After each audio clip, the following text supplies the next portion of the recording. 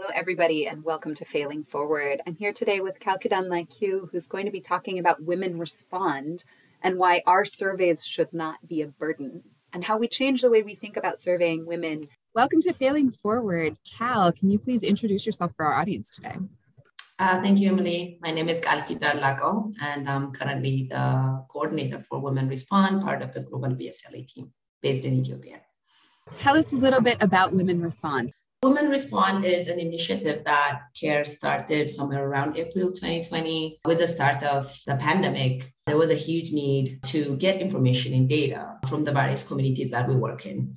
And CARE used the rapid gender analysis that we've used in different emergency and humanitarian setting. But this time we were listening to women and collecting data in different parts of the world at the same time. So that kind of brought in the Women Respond initiative and helped us to map the different data we're having from different countries under three broader themes and focusing on what is the major impact of the pandemic on women and different communities that we work in. How are they coping and responding, like action they're taking, and what their priority needs are. And that actually was designed in a way to support our intervention to be reshaped to serve the community better, but also to provide data and make findings available both at the community and different partners level so that they can use it in their own activities and initiative and leadership and so on. How is that different than the way this has been done in the past?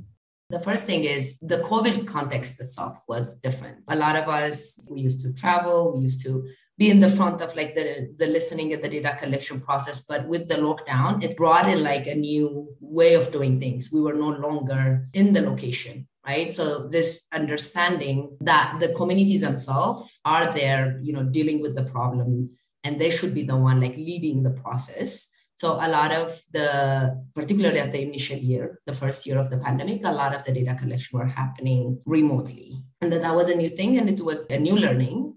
But also because we're a bit limited in terms of our engagement, it's also taking back the data and findings back to the women so that they can use it in their own context and their own leadership is what makes it very unique. And this is also because of the restriction, because we're not there. It was an effort to reduce the gap. I think the other piece of it is having the findings available online for the different stakeholders that could access it that way. If I'm not mistaken, we're probably the first one to make those data available publicly. What I'm hearing you say is that some of the things that are unique about it are lifting up women's voices directly and doing it very quickly, getting data back to women leaders so that they can do something about it in their communities. And then really thinking about women's leadership and what did that look like in the context of the pandemic. All of those are great things. Were they easy? Did it all work the first time? We were learning from the process. That's how the entire process was shaped. So as we listen to the women, bring in the data, and when we take it back, they usually have feedbacks and comments, not just about the finding, but also the process. It was like a regular process for us to not to see ourselves just like an expert, but also as a co-learner throughout the process. So it wasn't easy. The remote process makes it a bit difficult. And we know because of the gender digital divide, women might not necessarily be safe to use their phone at their houses or might be, having access and so on. So there was a lot of challenges in terms of getting the findings and also making sure that the community have access to it, particularly in countries where the restriction was more tight. As things open up, it was much easier to connect with communities and listen and come back and adapt it. But that makes it difficult. The other piece is because we always wanted to understand impact, we constantly have to reshape the way we use the findings to show women's leadership. Because they were taking action in their own context and they were leading, mobilizing different changes. And they were very, integral part of preventing the pandemic, but they were not in the decision-making process as well. So being able to tell those stories while we're talking about impact, but without distorting their leadership and their key role through the crisis was something that we continuously have to remind ourselves. So it wasn't always easy, but as long as you made it a learning process, there's always, I think, a room for improvement. One of the stories I remember from the beginning is that we were doing remote surveys that were interactive voice response. And we really had to change how we were thinking about that. Can you tell a little more about that story? Interactive voice response was a very easy way to continue to listen to people remotely, right? That was the basic assumption. But at the same time, when we, in countries like Nigeria, Uganda, where we've done this, often people would say like, oh no, the question is a bit long, or when the translation is happening, because professional translator is making it, the local language might not necessarily be clear. And we also are having a very low response rate in some of the country offices. We decided to shift some of the way we do things. So one was that particularly in Uganda, we really shortened, we had like 12 questions. So one of the things we understood was if it's more than 10 to 15 minutes, nobody would actually, sit down and finish the survey. So shortening it was much easier. So some of the question, we ended up rotating it in the different surveys instead of packing all 12, 15 questions in one survey. The other piece is starting from, I think, the second round, we decided to add incentives by providing like airtime gifts if people, complete the survey. So that was really interesting because people say like, oh, no, that's good. I'm, committing my time. So this is actually like a really good, I wouldn't say compensation because we call it gift, but they say like, this is a compensation for my time. So it was really interesting to see that. The other piece is people really appreciated that when they told us like, this is how we should say it in the local language. And then we updated the recording within the IVR that actually created a sense of ownership and that their feedback is being used to adapt the tools and the questions. And some like the Nigeria case, we couldn't continue because for months we tried the IVR survey and we were not getting adequate responses. So when we switched later on to a phone survey, people were more responsive just to talk to a person one-to-one. So some of it is around access phone. Other times people want that, human interaction. So a combination of both was great. If somebody from care side or partner side actually called them before the IVR went out and talked to them about the survey, we were more likely to get responses as well. The other thing people said was like, if the survey is long, that their phone might heat up, depending on the kind of phone they have. And often in places where like electricity is a challenge, they might not have enough charge and then they have to go to like the town to charge their phone and so on. So, limiting the question, making it easy and direct, it was more efficient for the survey to continue. Of course, we really wanted like detailed responses and so on, but just understanding that the digital limitation and adapting to it, it responds to what they need and the kind, respond to the kind of device they have at hand.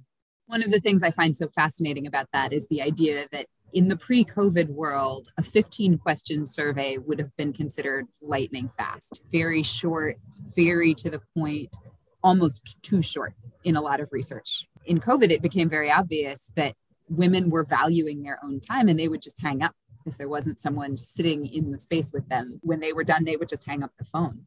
And how that makes us think differently about, well, how much time is it okay to take when you're doing research? How much time do these women really want to be giving?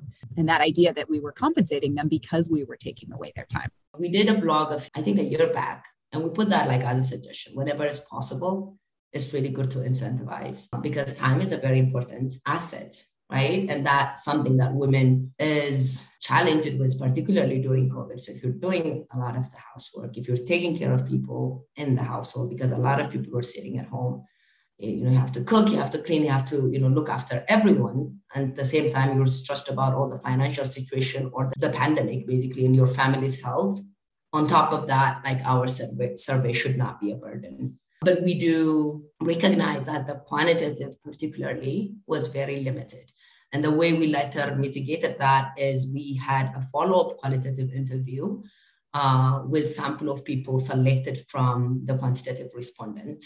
And that actually bringing a lot of like the detail and the stories. And we did case stories of women because that is the one that brings like a more holistic view of what they're dealing with, because the quantitative usually give us like a snapshot of what is going on, the human aspect of how they're dealing with the pandemic, but also other crises in their context, their feelings and so on are mostly captured through the qualitative one. Something else you talked about is that it's not just about, does a woman have a phone or doesn't she have a phone? It's about, can she afford airtime? Can she charge the phone? How long can she spend talking on the phone? Is there anything else that we learned about the digital divide that's more than whether or not you have a device? With the airtime, we really made sure that even when they call back, if they miss the IVR call and they call us back, we made sure like it's free. But the other piece, and something that we were really worried about, is even if she has a device, is she safe, like to stay on that device and to talk to somebody on the other line, be it the digital survey or somebody from care or partner office talking to them directly, because it can create a bit of attention depending on the kind of relationship they have in the household, which we are not aware of. So when we made calls, we asked it a few things around, what time do you want to receive a call? Is there anybody in their household that we need to describe the objective of the research for? We do need to respect women agencies, and they're the one who are giving consent to take part in the research or not. But providing that supportive role to say, if you have any family members that need explanation about what this research is, where the data goes, how we're going to use the data, we're available. And then when they choose the time to get a call, the country team had a spreadsheet with, the code for the participant and the time when she wants to receive the call. And the call is only going out at that time specifically. And then the additional thing is we made sure that at least we should not ask any question that is very sensitive. So question around GBV were strategically avoided. There was an organizational and a personal interest to know more about that, because we know women were not feeling safe at home. But at the same time, because we're not there and because we cannot provide additional services right after that, and because for people who talk about traumatic situation, we need to be able to have some kind of referral systems, and we didn't have that in place. So in a situation where we didn't have that, and then those questions were more focused around community safety and security, and instead of personal experiences. A lot of what you're describing is about putting power back in the hands of the women. They can hang up the phone when they're done answering questions. They can say, I want you to talk to someone else in my family right now. I want you to call it a time that is better for me. For our next episode, we're going to talk about other ways to put power back in women's hands by putting data back in women's hands and supporting what they do next. For our audience today, thank you so much for listening. Stay tuned for the next Failing Forward.